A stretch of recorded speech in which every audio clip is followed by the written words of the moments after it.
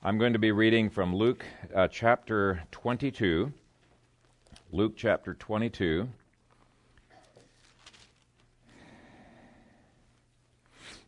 And we're going to read verses 19 through 22. And he took bread, gave thanks, and broke it, and gave it to them, saying, "This is my body, which is given for you. Do this in remembrance of me." Likewise, he also took the cup after supper, saying, "This cup is the new covenant in my blood, which is shed for you. But behold, the hand of my betrayer is with me on the table. And truly the Son of Man goes as it has been determined. But woe to that man by whom he is betrayed." Then they began to question among themselves which of them it was who would do this thing. Father, we thank you for this, your word. It is our desire not only to understand your Passion Week, but, Father, to be strengthened in our lives and in our service to you as a result. Bless the preaching of your word, and bless this, your people. Quicken the word to their hearts by faith. We pray in Christ's name. Amen. You may be seated.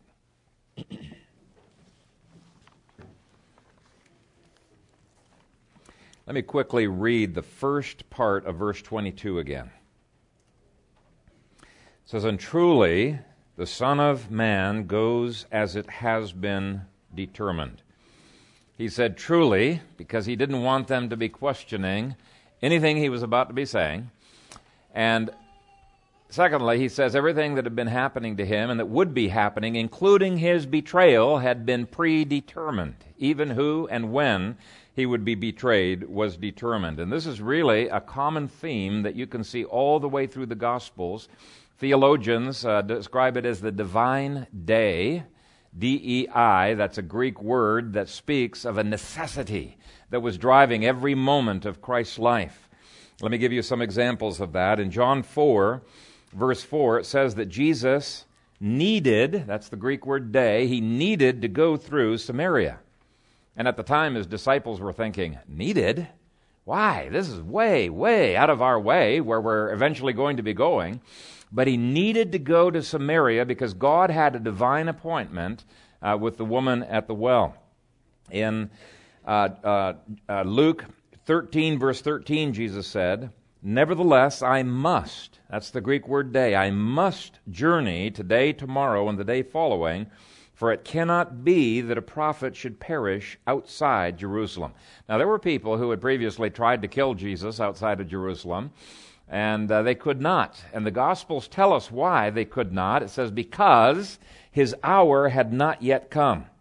Now the festival has come, and it's time for Jesus to die, but the Pharisees and the Sadducees and the chief priests, all of these people are saying, let's not kill him during the Passover, lest there be a riot.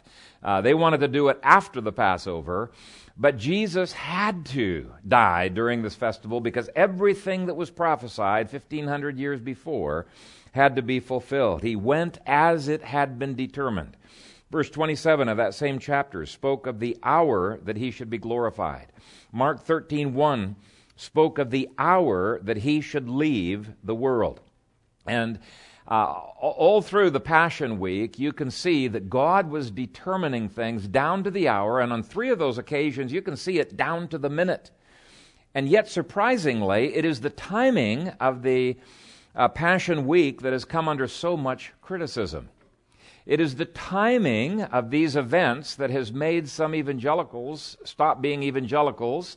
They still call themselves Christians, but they say, well, I guess the inerrancy of Scripture is not there. And it has been the timing of these events that has led some people, including pastors, to abandon the faith. People like Dan Barker, who eventually became an atheist, even wrote a book on it. Now, I don't believe for a minute that it was the apparent contradictions that made him abandon the faith. I think it was an evil heart and the fact that he was not elect, because you cannot lose your salvation if you're truly saved. God cannot be frustrated on that any more than any detail in the Passion Week could be frustrated. It was determined far before the foundation of the world. But I still found it surprising that Dan Barker, who seems like a fairly open about everything that he went through. He said, I had all of these puzzles in the Gospels and in other places, contradictions, and I'd talk to my pastor friends, because he was a pastor, and say, how do you explain these things? And I don't know. They didn't want to think about it. And one of the pastors just told him, oh, you just got to have a blind trust in God. And he said that was where he began to have these doubts. And it just surprises me. They didn't have any answers. I mean, that's really crazy. And he, along with a number of other people, have realized the enormous problems that have arisen with a traditional understanding of the Passion Week. Here's how one evangelical commentator by the name of John Wenham words it. You may have some of his commentaries, some of you.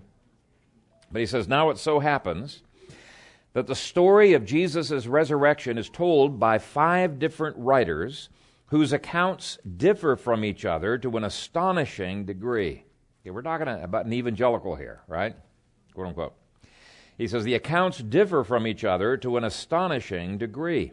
So much so that distinguished scholars, one after another, have said categorically that the 5 accounts, Paul's included, are irreconcilable.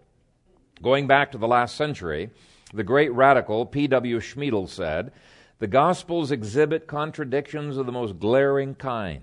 Reimarus enumerated 10 contradictions, but in reality their number is much greater.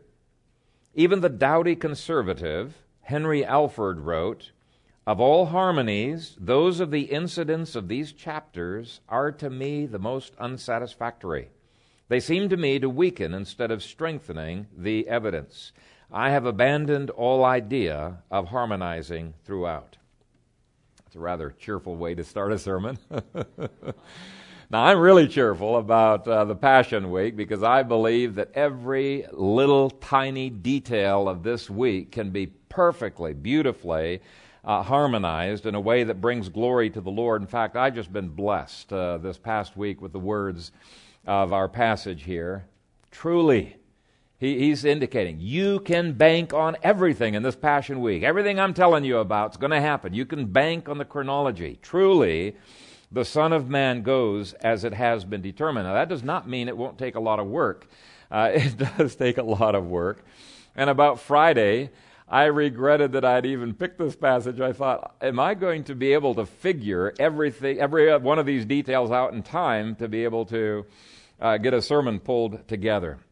A lot of this hinges on whether Jesus was crucified on Wednesday, Thursday, or Friday. Now, the traditional view has been that Jesus was crucified on Friday, and when you read one of the resurrection accounts, it makes sense, because it says the next day was the Sabbath. Okay, Sabbath is on Saturday, so he's crucified on Friday, lies in the grave on Saturday, he rises on Sunday. What's the big deal, you know?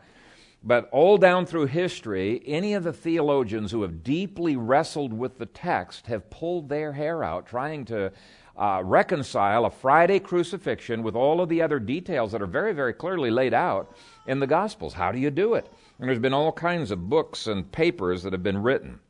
If you hold to a Friday crucifixion, it messes up the number of days that you count down from Nisan 10 to the time of the resurrection. It messes up Palm Sunday and makes it a Palm Monday, unless you insert a day in there that the Gospels don't talk about, and the liberals are outraged and said, that's so arbitrary to just say, okay, well, we're going to insert a day in there. The Gospels indicate nothing about that extra day. If you're going to hold to Friday, and you're going to have Christ crucified on the day that the temple of the lambs were slain, that would be Nisan 14, then it messes up the year of his death, and it makes it impossibly early or impossibly late. Now, if you believe, okay, well, we can't go that direction. Jesus had to have been crucified on AD 30, and most scholars, if they're looking at all the other evidence, it just seems like a slam dunk. Jesus was crucified on 30 AD. So if you adopt that, then what's happened in recent years is people have, they said, well, he's got to be crucified on Nisan 15. So if you believe he's crucified in 30 AD, it messes up the other parts of the week. It messes up the prophetic significance of when the lambs were set apart, the presentation at the temple, his anointing.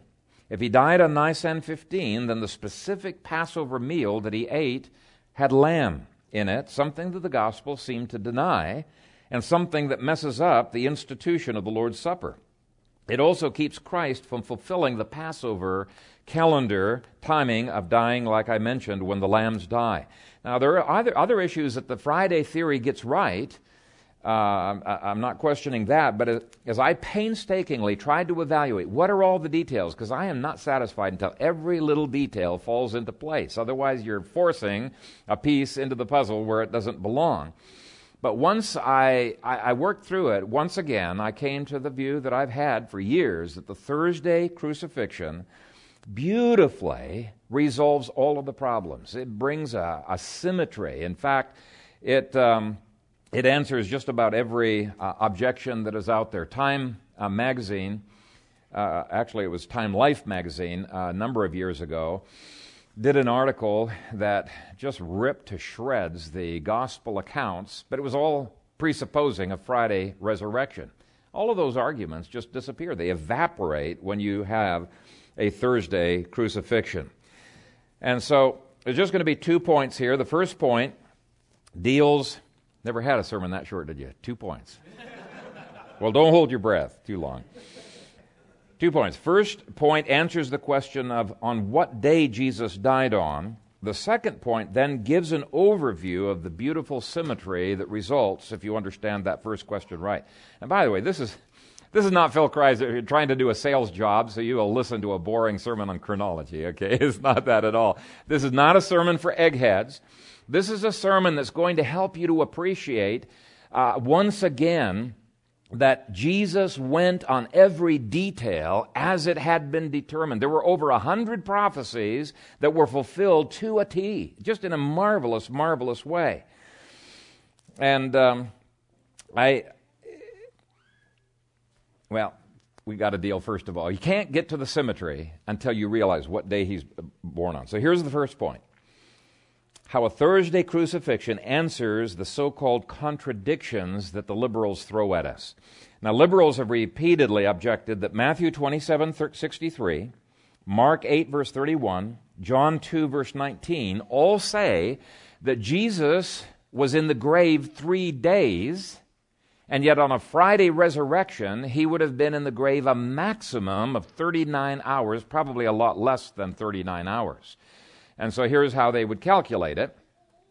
We're going to give them the benefit of the doubt. Give them the most hours you could possibly give to them. He's in the grave just before 6 p.m. But let's say, okay, Jesus dies at 3 p.m. So 3 p.m. on Friday to 3 p.m. on Saturday, that's 24 hours. 3 p.m. on Saturday to 6 a.m. on Sunday morning, that's the very latest that Christ could have risen from the grave. That's another 15 hours. So that adds up to 39, and the liberals say, hey, 39 is a tad bit short of 72 hours. And so they scoff at the Christians, and they say, he wasn't in the grave 3 days. Actually, that particular question, that's not a fair question, because it's fairly easy for the Friday theorists to answer. In Jewish counting, days were usually numbered inclusively, counting the first day as well as the last day. So 3 days does not mean you have to have 3 24-hour periods from the time that that Jesus died. You just have to have it covering portions of 3 days. And the Wednesday theory insists it's got to be 3 24-hour periods. But it can mean any period of time that runs over those days. So let's count that. Friday, he's in the grave. Saturday, Sunday, there's your 3 days. That's counting inclusively, and that's a common form of counting. So that's really not a fair objection for them to bring. But if you look at Matthew 12 and verse 40, you're going to see a passage that I've read dozens and dozens of Friday defenses. I've never seen anyone that can answer this particular objection. Matthew 12, verse 40, Jesus said, "For as Jonah was 3 days and 3 nights in the belly of the great fish, so will the Son of Man be 3 days and 3 nights in the heart of the earth." That's different than saying 3 days. You got to have at least 3 portions of daylight and 3 portions of night, and you just cannot do that any way that you count on the Friday theory. Now, since John 20, verse 1 says that Jesus rose before it was light, it was still dark when the women came to the tomb. Jesus was already arisen. On the Friday theory, that means that Jesus would have only been in the grave for a tiny portion of Friday's daylight and for Saturday's daylight. That's 2 days, and they're not full days. And he would have been in the grave for Friday night and for Saturday night. So that's 2 days and 2 nights. That's not 3 days and 3 nights. So even counting inclusively, you cannot get there. Now let me explain the difference between counting inclusively and counting exclusively, because you may not have thought about that before. If you're putting up fence posts for 1,000 feet of a roadway, and you're going to do it every 20 feet, you're going to have a post. How do you figure out how many posts that you have? Well, you might think, well, you just divide 20 into 1,000, you come up with 50, you got 50 fence posts. You'll actually be one short, because you got the first fence post and the last fence post. 51 is how many you need. That's counting inclusively. So we commonly do that. It's not something that's an odd way of counting at all. And on calendars, you can count either inclusively or exclusively. Exclusively would be saying, it's Sunday today, in a couple days I'm going to be leaving by airplane. So you're going to expect I'm going to be leaving on Tuesday, because you don't count today, Monday and Tuesday, you're counting 2 days. Inclusively, you'd be counting from today till later on in the week. And almost all of the so-called mistakes that people make in terms of timing of days is the difference between inclusive and exclusive counting. They're just different ways of counting, and you can look in all kinds of books. You can even look on Wikipedia, and they'll talk about inclusive counting, exclusive counting. It was common in the Old Testament, common in the ancient world, it's common in present world. So don't think anything about that. That's very, very common. So, on the Wednesday theory, the Wednesday theorists try to answer the liberals by saying, hey, Jesus was crucified on Wednesday. It wasn't in 30 AD, it was a different day. Year of the calendar, and he was in the grave for a full 72 hours, 3 24-hour periods. Now, it's legitimate if the text calls for it, but even though that's an answer to liberals on some points, it raises up a whole plethora of other problems in the text. Now, I'm not going to be focusing too much on the Wednesday theory today. On your charts, pages 2 and 3, you'll see that there are 20 biblical anchors that I have given, and I'm judging and evaluating each of the 3 theories on. And you'll notice on those charts there that the Wednesday theory only scores 9 out of a possible 20. Now that's better than the Friday theory. Friday theory only scores 6 out of a possible 20. We're going for broke. We're going 20 for 20, okay? We want every piece of the puzzle to fit in there. And I'm not going to go over the whole chart with you, but I want to just get you started, and you can study that chart on your own. But let's go through a few of these. How does the Thursday theory match up on scoreboard number 1? 3 days and 3 nights. Well, if you look at page 1, and there's a little chart on the bottom left of page 1 there, it's called Christ's Death at the Passover, you'll see that it does match. Now, I've done it visually because Jewish days start at 6 p.m. in the evening, and that just kind of messes with our brains, because how do you overlap our days with their days? So I've drawn it out visually. The dark parts are the night periods. The day parts are the white periods, and you can see them all counted out for you there. There were 3 daytime periods, and there were 3 nighttime periods in 30 A.D. if you take a Thursday crucifixion. So unlike the Friday theory, where there's 2 days and 2 nights, remember that? We've got 3 days and 3 nights. Now, it is counting inclusively, but it's there. Now, back to point 2 on the scorecard. This is on page 2. Does it meet the second criteria of the sequence being 3 days and 3 nights rather than 3 nights and 3 days? We have to say yes, absolutely it does, because Jesus was put into the grave clearly the day before the Sabbath, before the night came. So he was a part of that daylight period. It starts with days, it starts with nights. Now the Wednesday theory says that Jesus had to have been put into the tomb right at 6 p.m., right at twilight. So their counting is 3 nights and 3 days. Now, that's just a tiny little point, but they are so preoccupied with being correct down to the hour, and they claim that they are. I just point out, no, you're not exactly detailed like that. We think we should be detailed, right down to the minute, if you so please, but it does not fit their particular theory. Now, the third point on the scorecard is that Mark 8, verse 31, says that Jesus would be killed and after 3 days rise again. Now that word after creates huge problems for the Wednesday theory as well as for the Friday theory.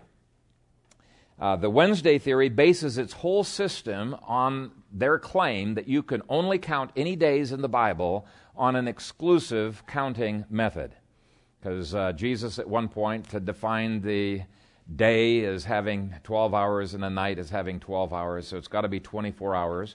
So only an exclusive method of counting. In fact, really, there's no reason to even believe the Wednesday counting unless you insist on an exclusive method of counting. So this goes against that, but it also rules out the Friday system because you cannot account for a resurrection after 3 days, no matter how you slice it, how you dice it, how you count it. You cannot do it. It just does not work. They try to make the after refer to being after the capture, after the interrogation. You look at the text there, it is very clearly after he was killed. It has to be after he was killed. If Jesus was buried late on Friday afternoon, Sunday is not after 3 days, because you got Friday, Saturday, Sunday. That's counting inclusively. It's within those 3 days, it's not after those 3 days. Okay? So liberals, now on Thursday, I should point out on the Thursday one, it fits perfectly. You've got Thursday, Friday, and Saturday, that's counting inclusively, and Sunday is after that, right? After Thursday, Friday, Saturday. So it fits perfectly. Now liberals will object and they say, okay, wait a minute, Kaiser, you can't have your cake and eat it too. This says he's going to be resurrected after 3 days, but I've got another scripture that says he would be resurrected within 3 days. Those are mutually exclusive. How could he be resurrected within 3 days and also be resurrected after 3 days? That's a total logical contradiction. And my first response to these guys is to say, look, Mr. Liberal, you think Mark is such an idiot that within 37 verses he's going to make such a blatant contradiction? I mean, that's obvious to anybody, that there's something going on there. No, I don't think Mark is that silly. What the liberals are failing to ask is, what is the audience that Mark is writing to? What is the audience? Here's the clue. Mark himself says, after 3 days, but he records Jesus as saying, within or in 3 days. Okay? Mark 8:31 and Mark 9:31. Those are the two scriptures that I'm referring to. So there are two different people that are speaking here. And here's the point. Jesus was speaking to Jews who tended to count inclusively. And Mark is writing to Romans who tended to write exclusively. But Mark wants to record everything with absolute accuracy. So even if it might bring confusion, he accurately records Christ's words, and then he explains those words to the Romans. Talk about accuracy. This is accuracy to the nth degree. He wants to accurately quote Christ, but he also wants to explain to the Romans on their system of banking. Now, when he does that, and they see these two, they know both inclusive and exclusive counting. They say, oh yeah, okay, I understand. Jesus was counting inclusively. Mark was counting exclusively. It would not have been a puzzle at all. It's only if you've got an axe to grind that you see that as being a puzzle. Now, both the Wednesday and the Friday theories fail to account for the different phrases that I've got listed there. They insist that the Scripture can only be counted one way. Wednesday theory says it can only be counted exclusively. Friday theory says it can only be counted inclusively. In fact, several Friday theory papers have insisted inclusive counting is always the way Hebrews do it. Exclusive is always the way the Western mind does it, the Gentiles did. Now, there's a sense in which that's true. There tended to be a dominance of one or the other, but you cannot say it was exclusive. In fact, didn't I just give you an example in Western thinking? We're Westerners, aren't we? On fence posts. We do it all the time. We use inclusive counting all of the time. Now, on the other hand, Wednesday theory advocate, let's see if I can find the quote here. He said, I can't think of a single example of inclusive counting in Scripture. Now, that is patently ridiculous. Every commentator, when commenting on Luke 13, verse 32, says, this is an example of inclusive counting. Let me read it for you. I cast out demons and perform cures today and tomorrow, and the third day I shall be perfected. So his counting explicitly includes today. Anytime you include today, that's exclusive. That's inclusive. That's inclusive counting. So both forms of counting you'll find in the Old Testament. Both you'll find in the New Testament. You'll find both forms of counting today. But the Hebrews, it's true, they tended to emphasize inclusive counting, and that's what the Thursday theory and the Friday theory bank on. And Romans tended to emphasize the exclusive kind of counting. So it makes sense that Mark would do this. And I don't think anybody would have been puzzled over that. Okay, let's go on to the next one. The fifth point is that the Friday theory messes up a big chunk of the prophetic calendar. Now, it didn't used to. Edersheim tried to rescue the Friday theory by having Jesus crucified on 34 A.D., and he didn't have the benefit of computers to calculate lunar cycles all the way back to that time. So it's really amazing that this guy was only off by one day. This is a brilliant, brilliant man. If you don't know Alfred Edersheim, an amazing man. But if you're off by one day, it messes everything up. And in 1973 and following, they started using computers to calculate back, and they thought, oops, Edersheim was wrong on that. So we're going to have a different date that people are going to come up with. Now, there are a lot of other problems with a 33 or a 34 AD date too. And so most scholars, if they're not wrestling with these, trying to resolve these things, they say all of the evidence points to 30 AD. That's where I believe Jesus was crucified too. Pretty solid date. But here's the problem. That has forced a whole lot of new thinking. All of the older papers are messed up. So don't even go looking for papers that are prior to 1973. That has opened up a whole new... Now, actually, we've not had to change. Anybody's held to the Thursday, we just used the Scriptures. We didn't use anything else. We've not had to change a thing.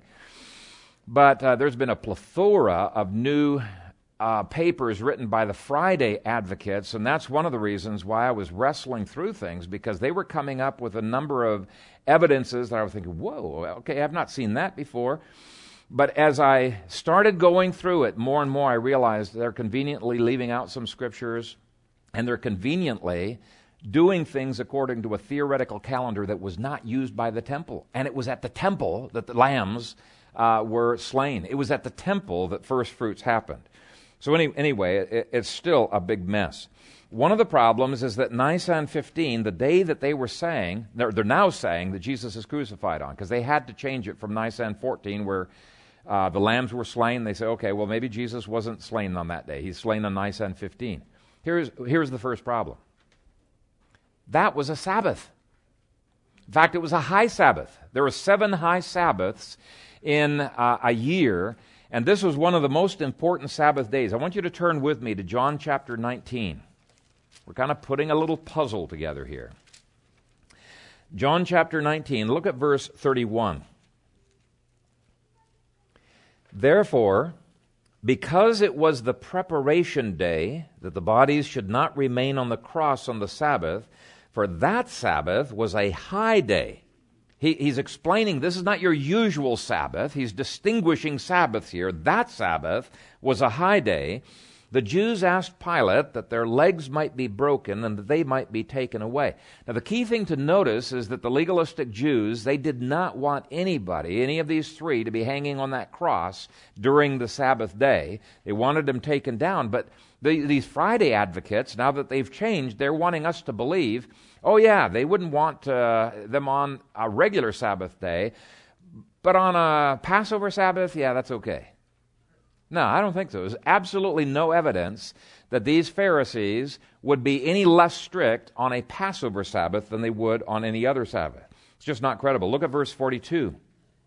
So there they laid Jesus because of the Jews' preparation day, for the tomb was nearby. They were in a real hurry. They cannot protract things because the Sabbath is almost upon them. And the Friday theory guys are saying, now this is the Saturday Sabbath. I said, no, not at all. John has already defined the day of preparation he's talking about. Take a look at verse 14. Now it was the preparation day of the Passover. This is not the preparation day for the regular week. This is the preparation day of the Passover. So there was a Passover day, a Sabbath, and immediately following it was the weekly Sabbath. And so the day that Christ was crucified on was clearly Nisan 15. If he was crucified in 30 A.D., clearly Nisan 15. So there goes the Friday theory. Now, if you look at the Jewish calendar for 30 A.D., you'll find that Nisan 14 was on Thursday. That's when the temple lambs were crucified. Nisan 15 is on Friday, and Nisan 16 is on Saturday. And it is inconceivable to me that all of the disciples could assume when Judas left, oh, he's going out to purchase some things. Now, wait a minute. All the stores are closed on Saturdays, but they're closed on any Sabbath day. Where would he go out and buy things? That doesn't make sense. And it's inconceivable to me that Nicodemus, who is one of the rulers of the Jews, that he would go out to buy linen on the Sabbath, or even that anybody else would sell him linen. They'd get in trouble if they sold anything on the Sabbath. So that's scoreboards number 8 and number 9. If you are off by one day, it's like dominoes falling. Everything falls apart. Now, one other interesting note is that both Matthew and Mark appear to be talking about plural Sabbaths. This has confused a number of commentators. Sabbaths? After the Sabbaths has finished? There's plural Sabbaths that are being talked about. But there is only one day of preparation. One day of preparation. Christ was crucified on the preparation day of Passover. We already established that. So point number 7 argues against the Wednesday theory too. There's no evidence that there were 2 days of preparation. See, if the Wednesday theory is correct, Wednesday has to be a day of preparation, and Friday has to be a day of preparation. But we don't have any indication like that. There's one day of preparation with nothing in between. And of course, if you look in the calendar at 30 A.D., there were 2 back-to-back Sabbaths. And you would have only needed 1 day of preparation for both of those. So it fits the evidence there. Now I want to read to you the late James Montgomery Boyce, 10th Presbyterian. He was a PCA pastor, a real scholar. But he says about these 2 Sabbaths, Matthew's account of the events of the resurrection morning begins, in the end of the Sabbaths, plural, as it began to dawn toward the first day of the week. Matthew 28:1. The plural Sabbaths has been a puzzle to many commentators and translators who usually change it to the singular Sabbath. But the plural is completely explained if there were actually 2 Sabbaths, the Friday Passover Sabbath and the Saturday Sabbath back to back.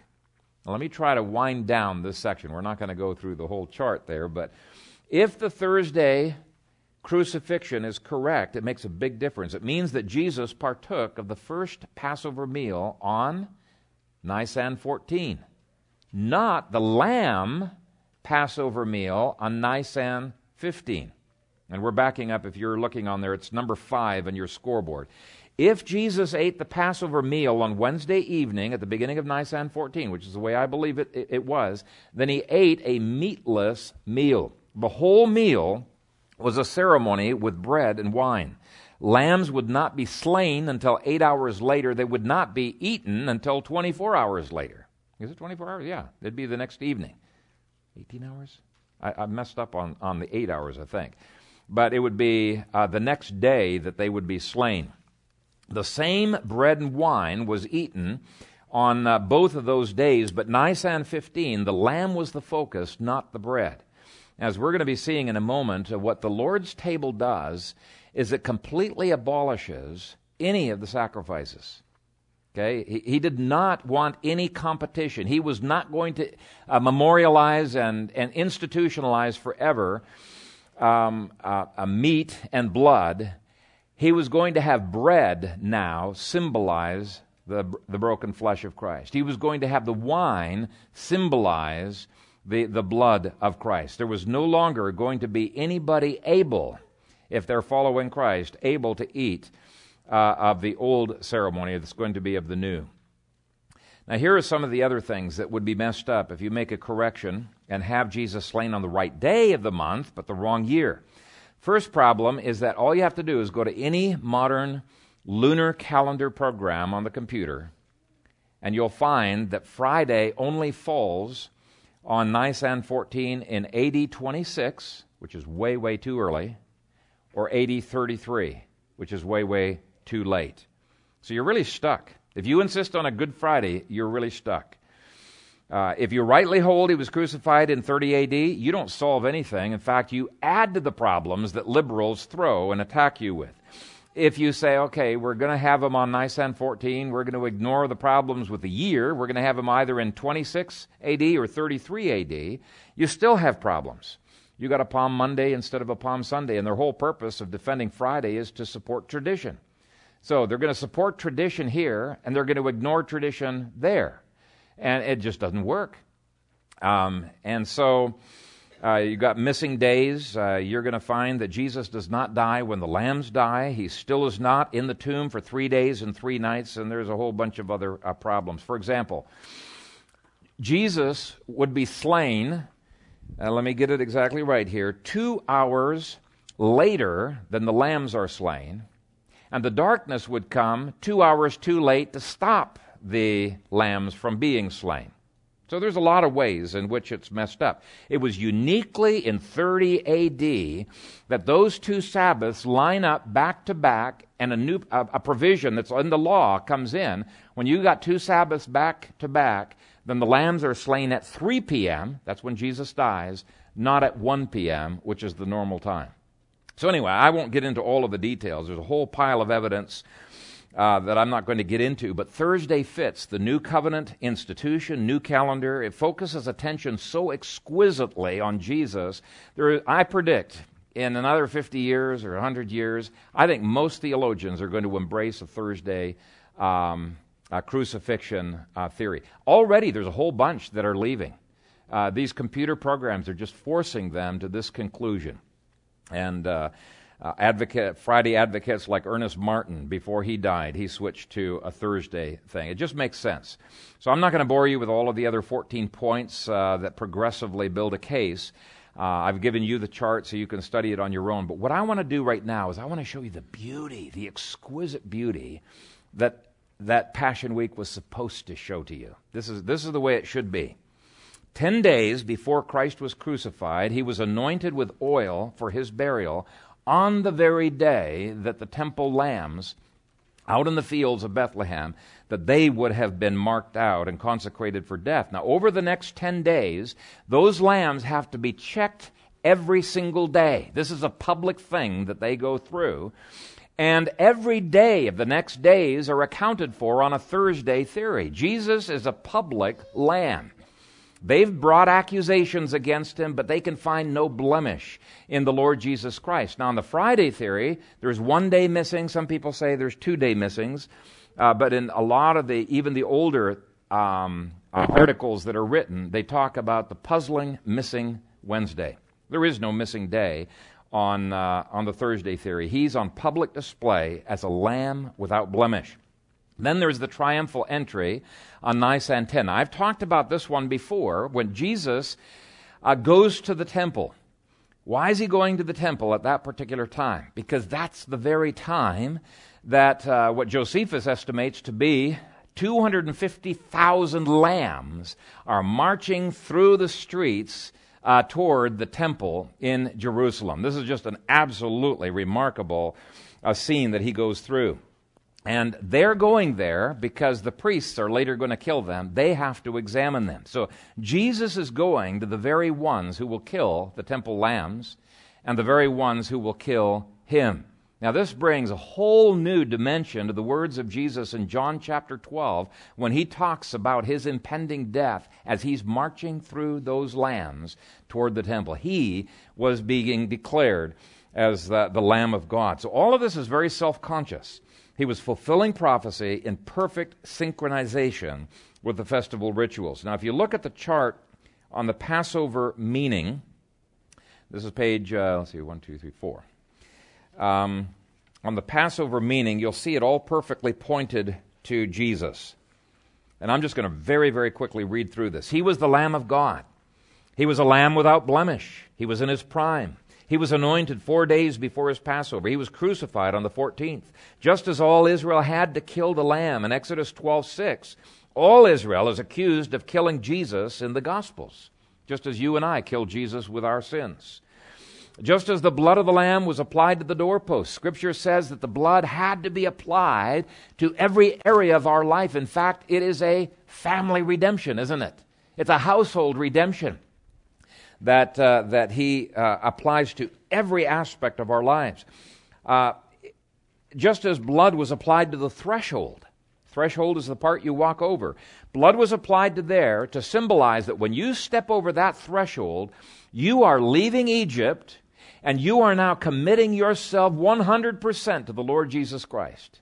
That's what it symbolized in Exodus 12. Well, Hebrews says exactly the same thing. It says, when we come to Christ, we are stepping out of the world and into the household of God. And if we abandon that household, where are we going? We're going over that threshold. We are trampling underfoot the blood of the Lord Jesus Christ. Let me read that verse. Of how much worth punishment do you suppose will he be thought worthy, who has trampled the Son of God underfoot, counted the blood of the covenant by which he was sanctified a common thing, and insulted the Spirit of grace? So we need to hide. We need to stay in the household of God. Hebrews says somewhere. We need to stay there. And that was just as the Exodus people were told, look, if you leave the house, you will be killed. So you cannot leave. Even if you're a professing believer, you leave, you're dead. Okay, so that's the way it is, he says, in the New Covenant as well. We can only be spared as we stay in Christ. Just as they had to eat all of it, John 6 tells all of the grumblers and the complainers, when he says, you got to eat my blood and eat my flesh and drink my blood, and they're offended in him, he tells them, look, you take me the way you see me. If you're offended in me, you cannot have any salvation. And then even the disciples, they're like, whoa, boy, these are tough words. And he says, okay, are you going to go too? And they said, where can we go, Lord? Because you have the ways of eternal life. And so you can see these parallels all the way through here. Just as the lamb in the Old Testament was roasted with fire, Jesus came under the fire of God's judgment. Just as it had to be eaten immediately, Scripture says that today is the day of salvation. Now is the acceptable time to turn to the Lord. Just as bitter herbs were eaten in remembrance of the sufferings of Egypt, Christ redeems us from the bitterness of sin. Just as what was left over of the lamb, if you couldn't eat all the lamb, it had to be burned. Not one drop, not one piece, a morsel of that lamb could go to a stranger. Well, in the same way, Christ's redemption is effective for the elect alone. Jesus said, I pray for them. I do not pray for the world, but for those whom you have given me, for they are yours. He said this during that Passover festival. Not one bit of the Passover lamb could go to those outside the covenant. Revelation 5:9 says that we are redeemed out of every tribe and people and tongue. Out of. They're not redeemed. The people are redeemed out of. Just as not one bone of the lamb could be broken, John 19 says, this was a prophecy that not one bone of Christ would be broken. Okay, just as the Passover had to be eaten with haste, we're admonished with haste to forsake all and to follow after him. Just as they fled from Egypt upon eating of that lamb, we are to flee from the wrath to come. Just as Egypt was judged by the death angel, those who are not redeemed, they will be judged. Just as there was no leaven in the Passover meal, Christ dealt with the leaven of sin once and for all. And by the way, this is the reason why the next festival, which is Pentecost, has leaven in it. Okay? He dealt with the leaven of sin, and he brings in the leaven of the kingdom. Right? So there's an expansion of sin in the old covenant, but the cross reverses that. Now there's an expansion of righteousness. There's an expansion of his kingdom that is going on. Now, I'm going to come back to some events in a moment, but there is a significance to the timing of Christ being nailed to the cross, as well as the darkness that went from noon to 3 o'clock in the afternoon, 3 hours of darkness. Those were the precise hours that the preparations were supposed to be made by the priests for those 250,000 lambs that they were going to be slaying. And they had to end the slaying itself at 5 o'clock to give people time to get back to their dwellings before the Sabbath came on. That's a lot of lambs to prepare from noon until 3 o'clock, and then that's a lot of lambs to slay from 3 o'clock until 5 o'clock, 250,000 lambs. So they had to be extremely well organized. Everything had to glow like clockwork. You could not have any slowdowns whatsoever. In fact, you got all of these people lined up, and boom, boom, boom. They went through this like an assembly line. Josephus tells us there were 3 million people that would come from around the world to celebrate the Passover at Jerusalem every year.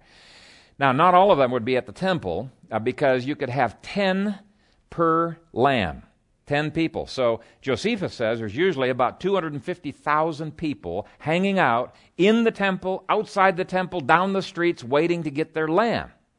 Now, just imagine that. These huge crowds, they're waiting for 12 o'clock to arrive so that now the lambs can start to be prepared. In order to accommodate it, had to start at noon. It wouldn't get done if it didn't begin at noon, and the people had to be standing there ready. When darkness struck the nation at noon, it was a thick darkness that no light could penetrate. So you got 250,000 people out there. They haven't brought any lanterns with them. They couldn't run anywhere. They'd get trampled. They'd all be killed. Okay? So they just have to, if they're going to survive, just sit down for 3 hours. God wants to make sure that the whole nation of Israel would not be able to deny the incredible events that God was going to be bringing upon them. They were a captive audience to the world's greatest drama. Then, here's what happens at 3 o'clock when the lights go back on. This is the hour at which Jesus dies, and I'm putting this together from a number of historical witnesses that lived at that time, Josephus, a Roman historian, and the Talmud. They would have seen the massive doors of the temple open up on their own. They would have heard a loud voice saying, "We are leaving this place." Now, that would have been freaky enough on its own. Glory cloud leaving. They would have felt an earthquake. And then the earthquake would have so shaken the temple that this huge lintel on which the outer curtain was hanging would fall to the ground. The curtain would fall with it. They're looking right down to the holy. They've never seen this before. They see the inner curtain being shredded from top to bottom by God himself. And it's just like, boom, it happens all there in front of them. Now, here's the thing.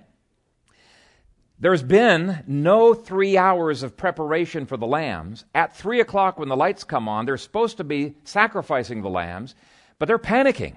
There's no time to There's no time to do anything. I doubt any of the people, or very many of the people, got their Passover lambs that day. It was the moment of Christ's death, and Jesus was the final lamb. He did not want any competition. Now, all of that symbolism I'm talking about is messed up on the modern Friday theory.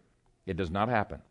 Well, what captures the people when they're going in there is they're able for the first time in history to see into the Holy of Holies. Thousands of priests would have seen it because they conscripted all of the priests that they could to do the sacrificing, and probably tens of thousands of Israelites were positioned where they would have been able to see into the Holy of Holies. They could not hide this. God wanted it to be done in a way where this was a witness to the whole nation of Israel. It's no wonder to me that in Acts chapter 6, many priests became Christians. Christ, with one sweep of his hands, was, as it were, throwing away the sacrificial system, making it no longer unworkable, at least to those who had eyes to see. Now, there was also preparation for the Feast of First Fruits, which was always the first Sunday. By the way, it's a mistake to think it's always on the 16th. That was a way later tradition. If you look at the temple calendar, which the Friday theory and the Wednesday theory both ignore, you look at the temple calendar, that's where the first Feast of First Fruits happens. It's always on the first Sunday after. It doesn't matter if it's 5 days later, 3 days later, 2 days later. It's always on the first Sunday afterwards comes the festival of First Fruits. So here's the preparation that they make for that. The day before Jesus was crucified, the elders would go out and they would mark a spot that they would later harvest, and they would bind these sheaves together with a rope. Okay, this was the evening that the same elders sent representatives to bind Jesus. And guess where Jesus was bound? Guess where the grain was bound? We've talked about this at one of the previous sermons a few years ago. The grain was bound outside Jerusalem over the brook Kidron. And Jesus was bound outside Jerusalem over the brook Kidron in the Garden of Gethsemane, which, according to Edersheim, bordered right on that field. Just sends shivers down your spine when you see some of these things. And so the grain was bound on the evening that Jesus was bound, and guess where, when it was cut down? It was cut down the next afternoon before the Passover Sabbath, Nisan 15, and that was when Jesus was taken off of the cross. It was almost Sabbath, and that was why they had to find a nearby tomb. Now let me read you a part of a description of first fruits harvest given by Edersheim.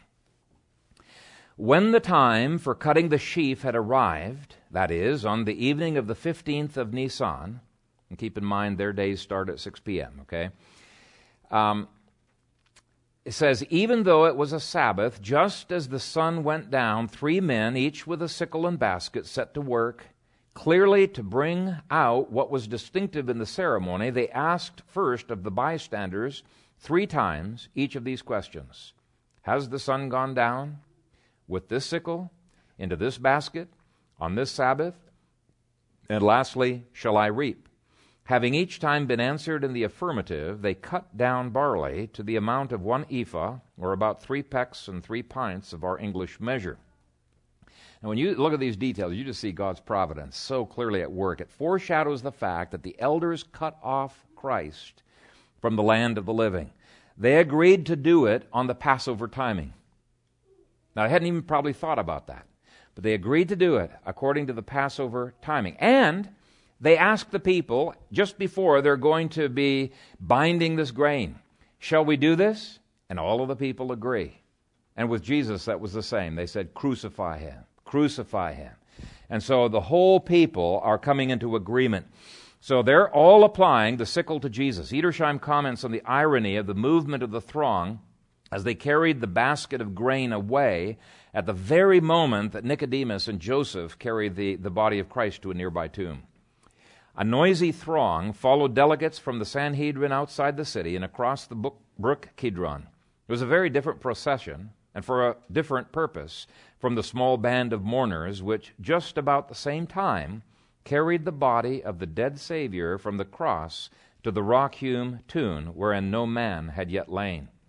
When the one turned into the garden, perhaps to the one side, the other emerged, amidst loud demonstrations, in a field across Kedron, which had been marked out for that purpose. They were to be engaged in a service most important to them. It was probably to this circumstance that Joseph of Arimathea owed their non-interference with his request for the body of Jesus, and Nicodemus and the women, that they could go undisturbed about the sad offices of loving mourners. So the heavy basket carrying those sheaves of grain stayed in the grain stayed in the baskets for 3 days and 3 nights, just as Jesus was in the tomb for 3 days and 3 nights. Always, again, it's on the Sunday following the Passover. At that point, the grain was beaten, the chaff blown away, it was ground, it was purified, and it was offered up to God as a heave offering. Now, that grain represents the resurrection of all believers. But the only way we can be raised in the future, according to 1 Corinthians 15, is if we put our trust in the Lord Jesus Christ, and then legally we were counted as rising with Jesus. We were legally counted as dying with Him, being buried with Him, rising with Him. We are ascended with Him. Our whole identity is tied up with the Lord Jesus Christ. And so really, this whole Passion Week is an absolutely marvelous, marvelous synchronization of all of the festival ceremonies. And I think it's important for us, as hard as it is to wrap our brains around it, it's important for us to understand details like this, because it'll enable you to obey 1 Peter 3, verse 15, that says you need to always be ready to give an answer of the hope that lies within you. But it also gives us very much encouragement, enables us to answer the doubts of fellow believers, and it strengthens our faith in the power and the wisdom of God. See, just as His providence was governing every detail of the Passover, His providence continues to work. Just as Jesus could say with an absolute trust and boldness that He was going as it had been determined, you can say with an absolute boldness, I am going as it has been determined. I don't need to worry about financial collapses. I don't need to worry if the communists take over America. I know that I am going as it has been determined. I cannot die one day before it is God's time for me to die. My hour has not yet come, right? I cannot suffer beyond what God in His loving providence knows will be for my good and for His glory. This whole message should cause us to glory in His providence, glory in His grace, and trust Him the more. May it be so. Amen. Thank you, Father. Thank you so much for the glory of salvation. And Father, we do not want to forget these details. We want to remind ourselves of them. And I thank you for the beautiful way in which these details synchronize when we restrict ourselves to your Scriptures. Father, forgive us, forgive the church for too many times allowing tradition to haze over our eyes from seeing the glories that are in your word. Help us to be a people of the book, a people who believes the Bible, the whole Bible, nothing but the Bible. We love you, Father. We glory in all the provisions that you have given to us, that you, by oath, have committed to us in the Lord's table. You who have begun a good work in us will complete it until the day of Jesus Christ, and we thank you for that. We bless you for that. Bless this, your people now, with your encouragement and with your grace. In Jesus' name we pray it. Amen.